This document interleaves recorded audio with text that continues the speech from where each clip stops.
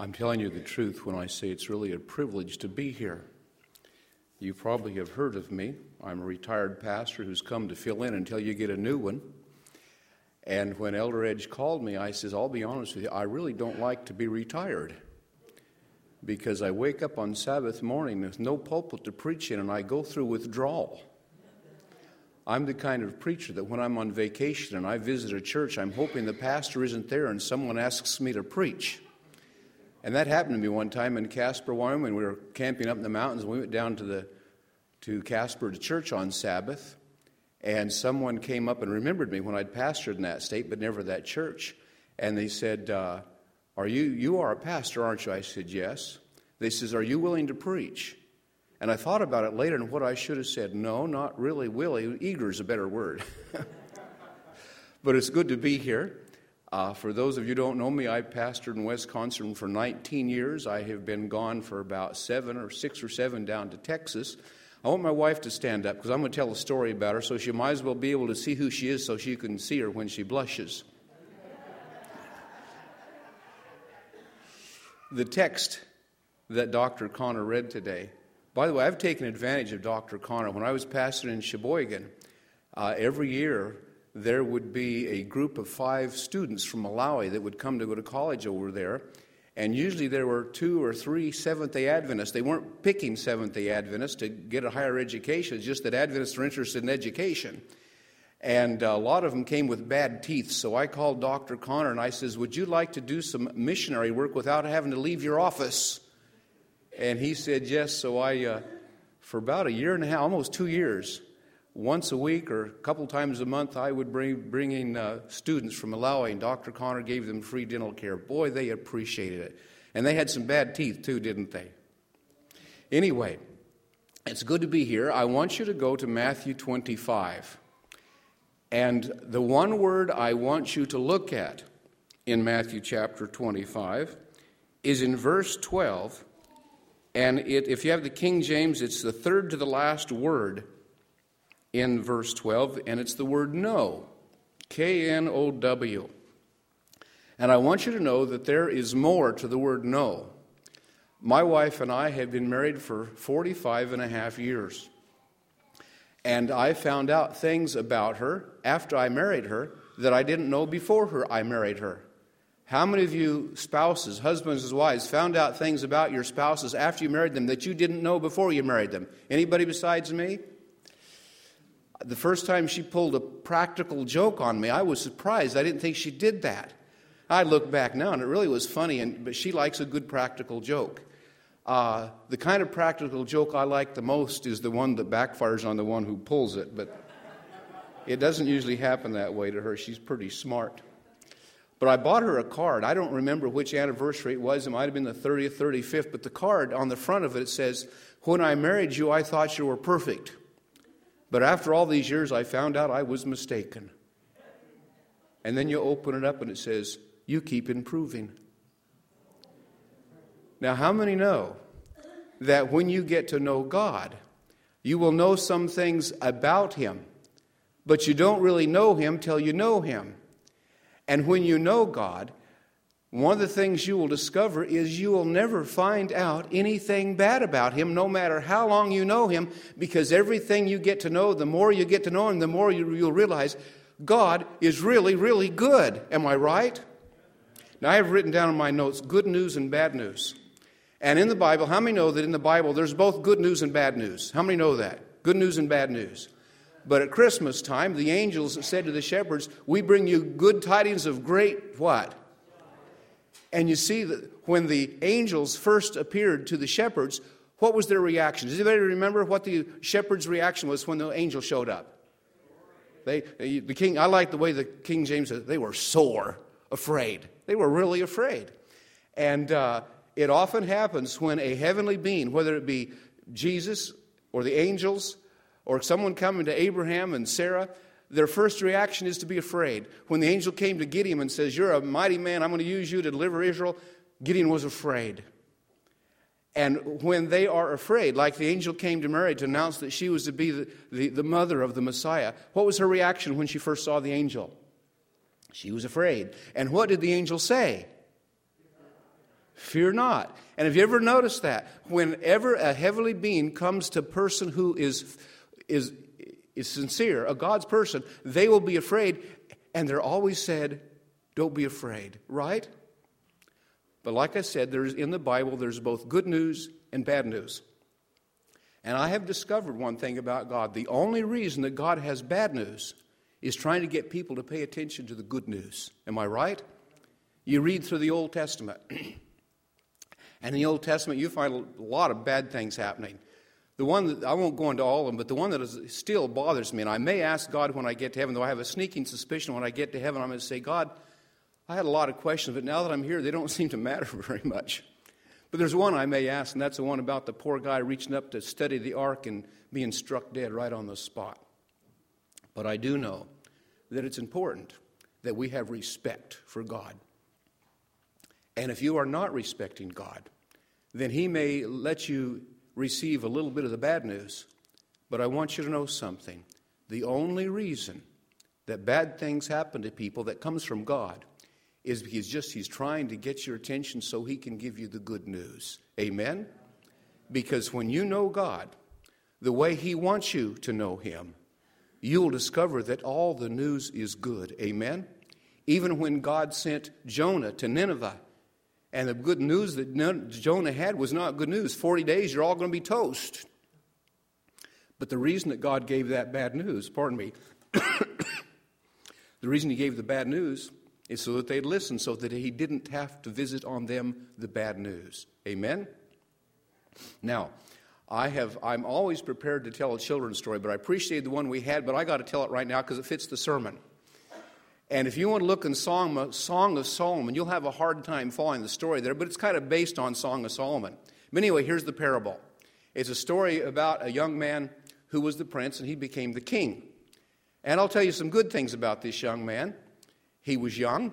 He was very good looking. He was rich. Of course, he was famous because he was the king. And he was single.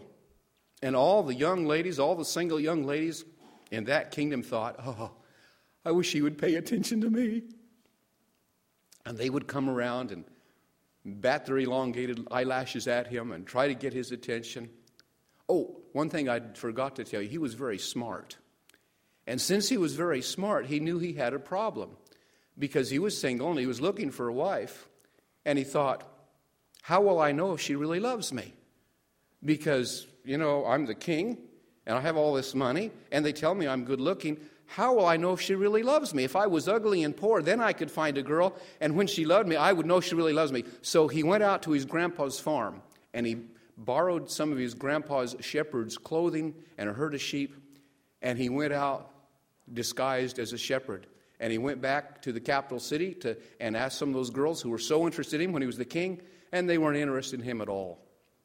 And it was a little bit discouraging. He couldn't get anybody to pay attention to him. And one day he was out herding the sheep, and he took them down to the place to get a drink of water, and it just turned out that there was another herd of sheep getting a drink of water at the same time, and it was this young shepherd girl. And according to, you put the story together here and there, she had older brothers, and they made her be the one who took care of the sheep, and they always teased her and told her how ugly she was, and told her that no man will ever love you. But she was down at the watering hole with her sheep, and the king, disguised as a shepherd, watched her and noticed how gentle she was with the sheep and how much the sheep loved her and how she was gentle with the lambs and everything. And they got acquainted. To make a long story short, because I want to preach about something else, to make a long story short, they fell in love. And it didn't make any difference to her, even though her brothers teased her and says, that's all you're going to do all the rest of your life is take care of sheep. And she thought, well, here's my boyfriend. He's a shepherd. I guess my brothers are right. That's all I'll do is take care of sheep. But he seems like an awfully nice fellow, and I love him. And she announced to her family that she had found a fiancé, and they says, oh, some loser. And he probably, when he finds out what you're like, he won't really come back. You're so ugly. But anyway, after the king had found the girl of his dreams, the shepherd girl, he says, I've got to go make arrangements for the wedding. I will call for you. And he took the sheep back to Grandpa's farm, and he went back to the capital city, and the word was out he'd found a wife. Well, fiancé, who's going to be his wife. And all the girls in the kingdom said, oh, it's not me. And they were so disappointed. And the girl who it was had no idea. She thought, that's interesting. The king's getting married and I'm getting married. But she had not a clue that it was she who was going to be the king's wife.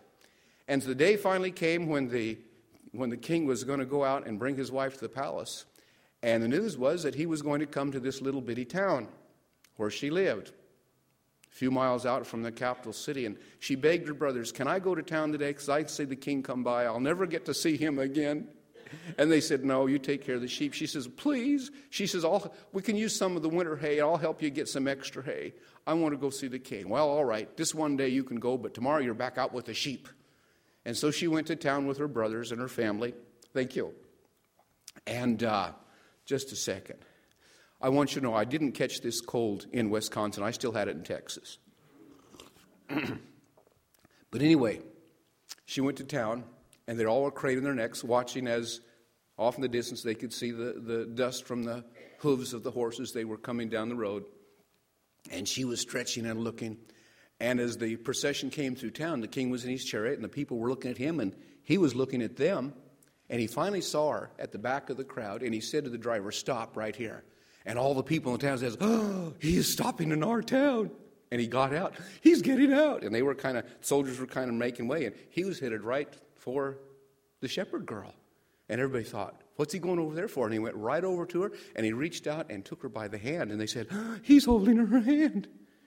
And she was a little bit afraid, and she didn't recognize him until he spoke to her, and she recognized his voice, and she says, "You're going to get in a lot of trouble wearing the king's clothes." "No, I'm not," he said, "because I really am the king. I was in disguise." And he led her back to the chariot, and the brothers were all saying, "Who's going to take care of the sheep?" But she got into the chariot. They turned the whole procession around and went back to the capital city, and they had the wedding. And all of those girls who had been so interested in the king came up to this lowly shepherd girl and said, "How in the world did you ever get him to marry you?" And she says, "I don't know. All I know is my soul has found the one I love, and his banner over me is love." And that is a quote from the book of Song of Solomon. Whether this story is all there or not, I don't know. I heard it from Emilio Conneckley. How many remember him? Good storyteller. But the reason I told you this story is not just to entertain you. Was anybody entertained? It's a good story. But I want you to notice something. When Jesus comes, originally, he comes in disguise. He doesn't look like who he is. He doesn't look like the king of the universe. When he was born as a baby, the only people interested were just like the shepherd girl, the shepherds out on the hill. But everybody else, the only one interested was the king, and because he wanted to kill him. Amen?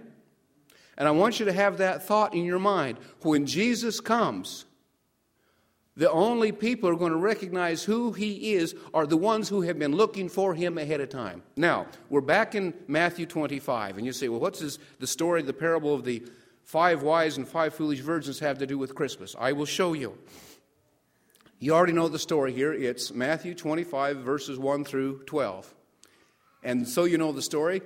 I won't take much time with the story. But you know that the Bible says the kingdom of heaven is like this. He told them a parable, the kingdom of heaven is like this. There were 10 virgins, 5 were wise and 5 were foolish. And they were all waiting for the coming of the king. Amen? So, in a sense, they might have all been Adventists. And since they were Jews, they were Sabbath keepers, so they would have been Seventh-day Adventists. Does that make sense? They were all expecting him to come. And they were all waiting for the king to come, and he didn't come as soon as they thought he was going to. And those of you who are my age, I've been a pastor for I've been married 45 years, so I've been a pastor for a long time. And I remember preaching about the soon coming of Jesus Christ, and I still believe it. But all the signs I have seen, I remember when we elected the first Catholic president. A lot of you weren't even born then. But how many can remember when we elected the first Catholic president and we thought, before he's done in his term, we're going to have the Sunday law? How many thought that at the time? And I can remember in 1967, I was in seminary. How many remember what happened in 1967? The big Jewish-Israeli war with the Battle of Armageddon is going to start. And I can remember in 1973 when the price of gas went from 35 cents a gallon to $1 a gallon overnight because of the Arab oil crisis and the war that was going on over there. And we thought, this is it. Of course, a lot closer to that, 9/11. Anyway, all kinds of things happened. Now, these young ladies, these 10 young ladies, had been watching the signs thinking he was going to come soon. And he didn't, and he didn't, and he didn't. And they kind of fell asleep. All of them, even the wise ones, fell asleep. And then they heard a shout, here comes the bridegroom. And they got up, and they went to light their lamps. And the wise ones had extra oil. They put it in, their lamps lit. And the foolish ones went to light their lamps. They didn't have any oil. They didn't have any oil. Now, there's something about this story that I don't like. At least I didn't like until I understood it. But the foolish ones went to the wise ones.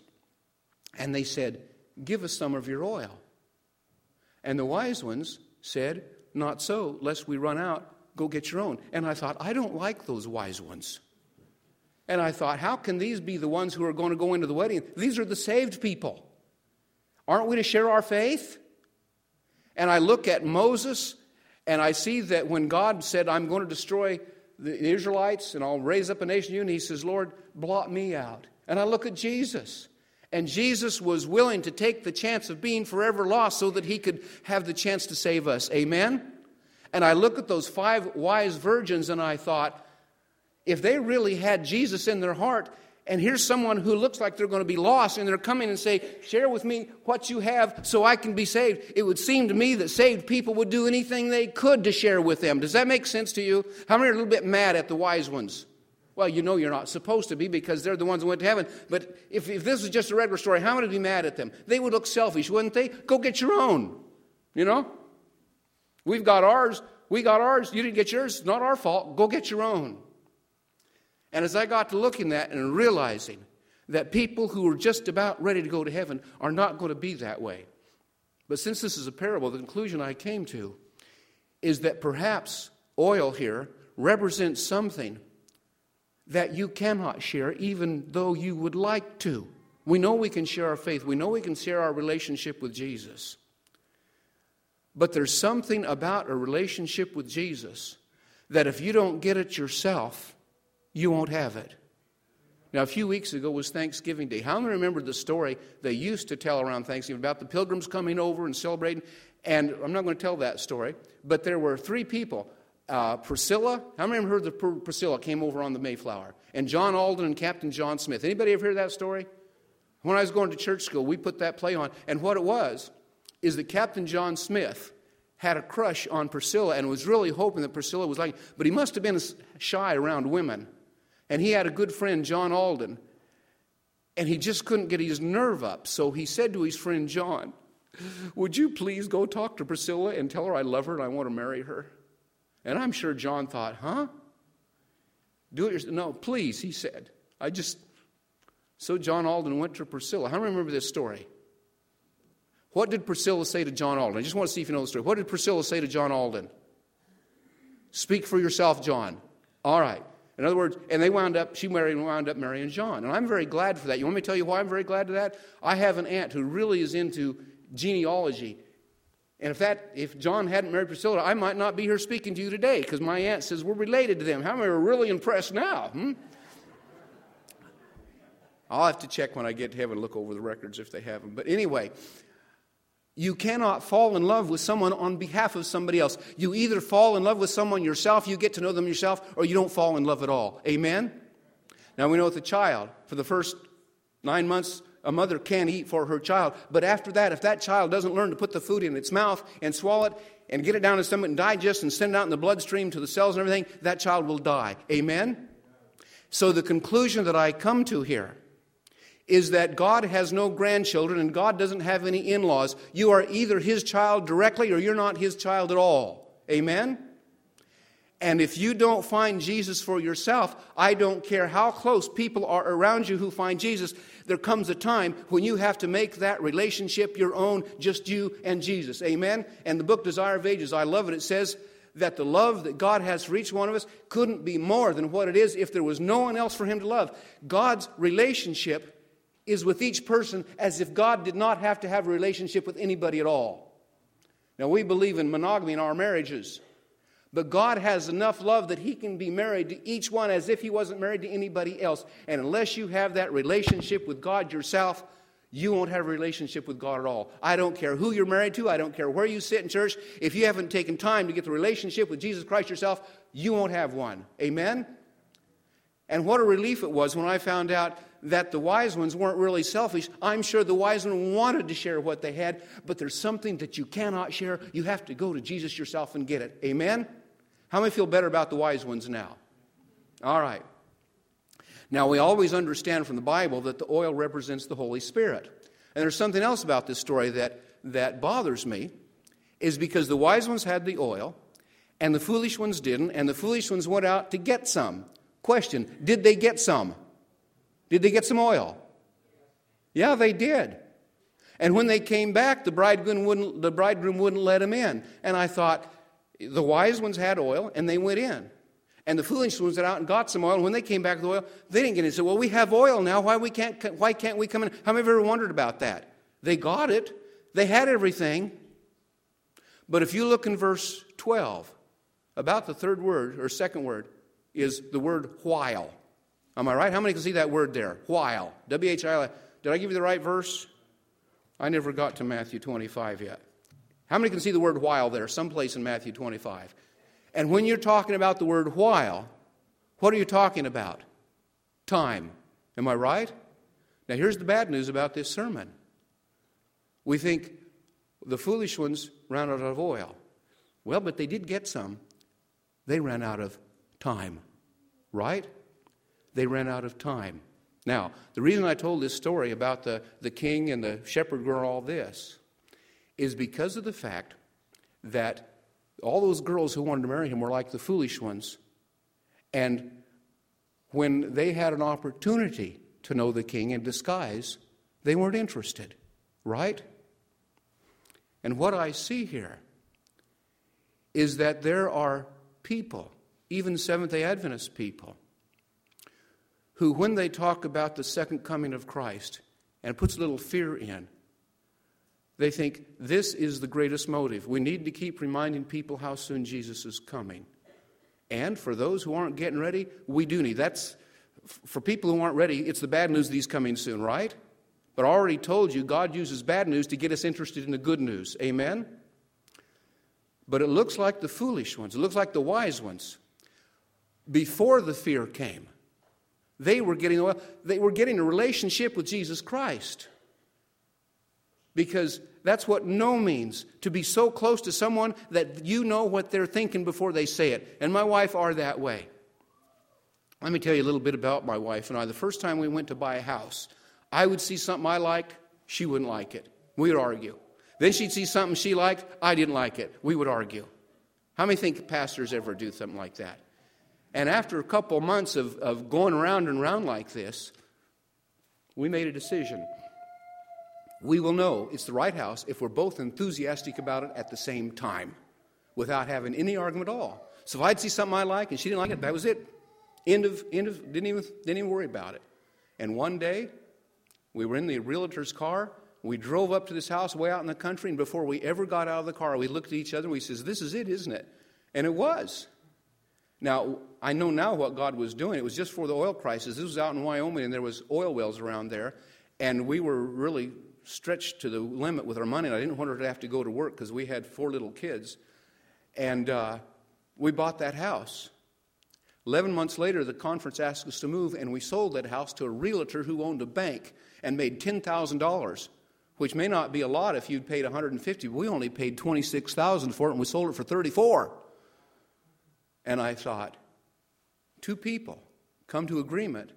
Maybe God's leading them both. So you husbands and wives, try to be in agreement, because if you both agree at the same time, maybe God's leading you.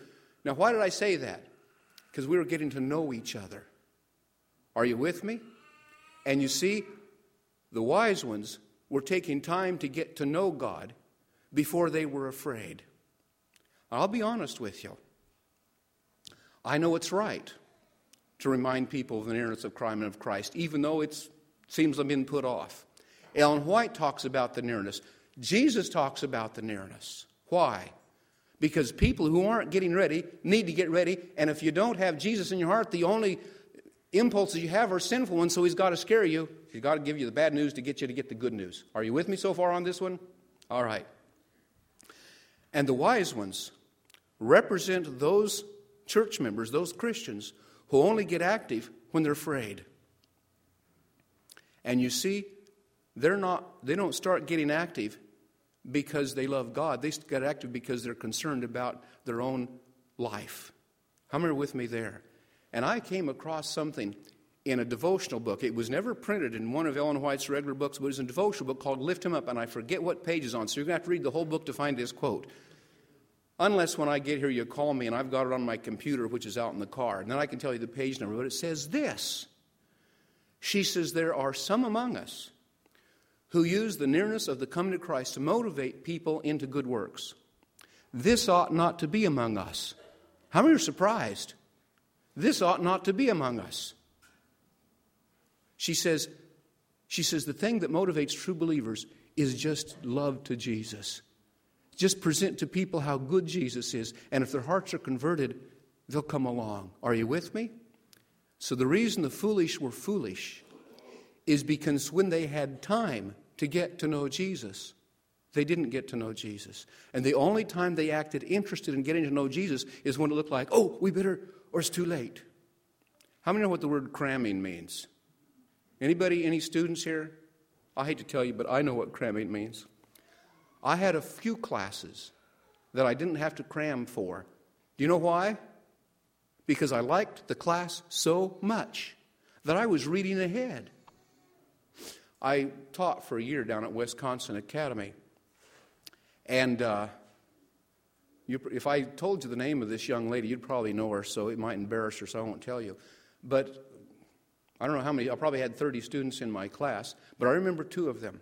And one of them, it came up to second semester. We'd just come back from Christmas break, and this one student had not turned in any homework all year long, all semester. The first semester hadn't turned in any. And so I had to give him an F because 60% of the grade for the semester was the homework, and he hadn't done any. And he only had about 35%. And that's an F. How many know that's an F? You can't make the curve go low enough to get. Anyway, he couldn't join the junior class, and he was really upset. He wanted to join the junior class, so he went to Mrs. Repet, who was the registrar at the time. How many know Mrs. Repet? How come I can't join you don't have enough credits? Well, how come? Well, because you flunked the Bible. Well, how come? Well, I don't know. Go see Pastor Stauffer. So he comes charging over the dean's apartment. How come you flunked me in Bible? I said, well, here's the grade book. And I said, you didn't turn in any homework. Now, I'd never taught before that, so I didn't realize what was happening. He says, if I do it now, can I get the grade? And I thought, yeah, that's the only reason I gave it to you. I want to get the Bible in your head. I don't care what kind of grade you get. I'd be glad to give everybody A's, but I want you to have the Bible in your head. Amen? So I says, if you'll do it now, I'll give you a grade. So anyway, he went and did it, and that stinker. Every time he'd do a lesson, he'd bring it, and he says, how many points do I have now? And when he had enough points to get the lowest possible D-, which you could get your credits with a D-, then he wouldn't do any more. And I thought, I should flunk you out of general principles. He sounds like a foolish virgin, doesn't he? And you see, Ellen White talks about Christians like that. They are doing what they need to do in order to be saved. You know what Ellen White says about that kind of religion? That kind of religion is worth nothing. They're not interested in loving God. They're just doing enough to get by. And I think, well, if I'm good enough now, yeah, such religion is worth nothing. I'll preach on that someday. But anyway, I had another student in my class, and it was near the end of the semester. And some of the students were coming to me and say, can we do anything to raise our grade? You know, from a C to a B or a D to a C or and the only thing I was interested in teaching is getting the knowledge in their head. I want them to know God, right? And even though they were doing it for the wrong reason, at least that's why he scares you first. They were doing it for wrong. So I said, if you'll memorize Isaiah 53, all we like sheep have gone astray, the main Christmas story is there in Isaiah 53. If you'll memorize Isaiah 53 and come and give me the whole thing without looking at it all, there's just 12 verses, I'll raise your grade 1 letter grade. You know how many students came to get their grade raised 1 by memorizing? 1. Maybe I should tell you this girl's name. How many want me to tell you? This girl came, and I said, Corey, her name was Corey Bricker. How many know Corey Bricker? All right. She came and says, I want to do that. And I said, Corey, you already have the highest grade in your class. Because I've been given little extra credit points. There are 1,200 points possible for the semester. You already have 1,350. I don't know what kind of grade I can give you that's more than an A+. I don't care. She says, I want to do it anyway. And she memorized Isaiah 53 and gave it to me. So then she wound up with 1,460 points for the semester, and there's only 1,200 possible. Does that sound like the remnant? And you see, the difference between the wise and the foolish is that the wise really wanted to know God. Amen? They wanted to. They loved God. And doing what God wanted to do and reading their Bible and spending time in prayer was not a chore. It's just what they wanted to do anyway. And the foolish ones were those people who come to church and go through the motions, wondering, have I done enough? And I done enough? But they weren't really getting to know God. Now, there's another place in the Bible you may not know about, but you know there's another place in the Bible about lights going out? It's found in Revelation chapter 2, verses 1 through 6. This is the first of the 7 churches. It's called the Ephesian church. And though there are many good things about the Ephesian church, because as you read those verses, Revelation 2, 1 through 6, you'll read those verses, and you'll see that God is commending them. They sound like good, solid people. He says, I know your works, and I know that you check out those who say they are apostles and are not, and you reject them because their doctrines aren't right. Is it important that we be careful with our doctrines? Amen. And God is commending them for being careful with their doctrines. And it says, you have worked hard. And then you get a little farther down in there, after the bad news, it says, and you hate the deeds of the Nicolaitans, which I also hate. So what God hated, they hated. And I looked it up, and the Nicolaitans were the forerunners of those who say, since you're saved by grace, it doesn't matter what you do. And God hates that. But he says, I have one thing against you. How many know what that one thing is? You have left. It doesn't say lost. It says you have left your first love. Repent and do the first works. Find the first love, or I will take your candlestick out. So that sounds like the foolish ones. Their light went out. Why? It's not because they didn't have the right doctrines. It wasn't because they were working hard. It was because of the fact they were not concentrated on the love of Jesus Christ. And that thing I told you from Steps to Christ where it says there are people who are doing what they need to do in order to get salvation, such religion is worth nothing. Now I know where this next one is. It's in Selected Messages, Volume 1. I can't tell you the exact page, but there's a chapter, starts on 349, goes to 354. And I think it's 352 or 53. Write it down. Selected Message, Volume 1, 352 to 353. And here's what it says. I do have it memorized. It says there are conscientious souls. What's a conscientious soul? They're really trying, see? Conscientious souls, like the ones in Steps to Christ, who trust partly to God and partly to themselves. They do not look to God to be kept by His power, but they trust to watchfulness against temptation and the performance of certain duties for acceptance with Him. I'm going to say that again. Watchfulness against temptation and the performance of certain duties. And I discovered that most of my religion was, here's what I should do and here's what I shouldn't do. How many recognize that's a big part of religion, right? Here's what I should do, here's what I shouldn't do. And they concentrate on that. But they're not concentrating on knowing God, because it says there are no victories in this kind of faith. I'm quoting, I've got this now. There are no victories in this kind of faith. Such persons toil to no purpose. They find no rest until they lay their burdens at the feet of Jesus. Last text I want you to look at. This is found in 1 John chapter 3 and verse 6. 1 John chapter 3 and verse 6. You're going to hear a lot more about 1 John, but, unless you call the president up and say, we heard this guy's one sermon. 1 John 3:6 says, are you there? He that abides, is that where it says he that abides in him sins not? And I looked at that text, and you know what part I concentrated on? What in the world does it mean not to sin? I tried to figure out what it surely couldn't mean what it sounds like, because then nobody'd be saved, and I spent so many years trying to figure out how not to sin, when what I should have been trying to figure out is how to abide in Jesus. Because he says that he that abides in him. And you see, the person who abides in Jesus won't even know when he stops sinning. Because in Steps to Christ it says the closer you get to Jesus, the more sinful you appear in your own eyes. Amen? So, if you ever meet someone who claims to be perfect, you can know right away they're not. Because the only way to be perfect is to be so close to Jesus that's all you can see is Jesus. You won't see yourself at all. Real righteousness is like cuteness in a child. They know a cute child can be cute until they find out they're cute. And when they find out they're cute, they lose what makes cute, right? And it's the same thing with righteousness. When you begin to think of yourself as being righteous, you have lost what makes righteousness.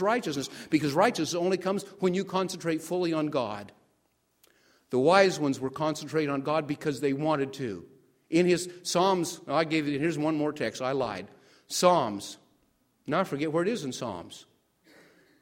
16:11. Thou wilt show me the path of life. In thy presence is fullness of joy. At thy right hand there are pleasures forevermore. And you see, that's the good news, isn't it? Satan wants you to think that being a Christian is just hard and unhappy and sacrifice. But it is. But you're sacrificing because what you're going to get in place of what you're giving up is so much better. And you don't have to wait till you get to heaven to get the better. Because I read about the martyrs. They were being led to be burned, and yet those who watched them going to be burned says, these people act like they're going to get married. I think of John the Baptist down in that cell. And the young lady doing her dance, and afterwards the king says, what do you want? She says, I want the head of John the Baptist. He heard him coming down, he saw the sword. I'm not saying there wasn't some fear there, but I'll tell you what happened to John. One moment he was there, they chopped his head off. The very next thing John the Baptist is going to know, his head's back on and he's on his way to heaven. Is that good news or bad news? You're going to hear me talk a lot more about the thief on the cross. But that day that thief was on the cross, do you know that was the best day of the man's life? Now you'd think, well, that's terrible, being crucified. But those Roman soldiers who were working the devil, they brought a lost man, put him right next to Jesus, let him know that the wages of sin is death and it's payday. And he looked at Jesus, and he must have been a Jew because they didn't crucify Romans. He looked at Jesus and he realized, this is the Lamb of God. All these lambs we've killed all these years, that's who he is. And he said to the other thief on the cross, don't you fear God, seeing you're in the same condition as God? And we indeed justly, see, he recognized he was a sinner. And then he turned to Jesus and he said, Jesus, remember me when you come into your kingdom. And you see, the Christmas present that Jesus wants to give is what he gave to the thief that day. Amen? Now, we Seventh-day Adventists, when we hear this text, right away we start trying to figure out how to tell people what the word today means. That he was talking about, I'm telling you, in spite of I lost everything today. And that's all right that we do that because we don't want people to think that the thief goes to heaven that day. And we get so involved in the theology, which is all right. But we miss the beauty. How many can see the beauty there? What started out to be the worst day of the man's life turned out to be the best day of his life. And I'll just bet you, the last few hours of that thief's lives were the best hours of his life. Because he knew, I'm going to die in a few hours, and the next thing I'm going to know is Jesus will be back here, and I'm on my way to heaven. Good news or bad news? Jesus only allows the bad news, the crucifixion of the thief, so that he could give the thief the good news. And if Jesus lets you have some bad news, it's only because he wants you to get the good news. And if Jesus comes along and tells you right now you're being one of the foolish virgins, and you're seeking me for the wrong reason, you're waiting until you get a little bit scared. I have a sermon called Defibrillator Religion. You keep shocking the heart. I says, if you need to be shocked, then you need a new heart. Because when you have the new heart, you won't need the pacemaker or the defibrillator because you'll be serving God simply out of joy and love and peace and saying, look what Jesus has done for me. Now our closing song is 625. And the title of that song is Higher Ground, though it doesn't sound like a Christmas story. The wise virgins were walking on the higher ground, and the foolish virgins were virgins, and they were like the people in Ephesus, and they were doing right. But God wants us to have a relationship that is higher ground. How many can say amen to that? 625. Lord, plant my feet on higher ground. I want to have the kind of religion that serves you not out of obligation, not out of fear, but simply I trust you and I know you and you are so good that even when I don't understand you, doing your will is the best thing I can do for me. Amen? Dear Jesus in heaven, help us not to be satisfied with a religion that goes through the motions. Help us not to be satisfied with a religion that reacts to fear. But help us to find the higher ground religion in which we love the Lord our God with all our heart and all our mind and all our soul, and we find our greatest joy in reading His Word and talking to Him in prayer and sharing with other people. Look what Jesus has done. Help us, Jesus, to know that you came to this earth to take away the harsh picture that Satan had painted of God, to let people know when God is the way He really wants to be. He is what Moses heard when he saw your backside on Mount Sinai, mercy and love and kindness.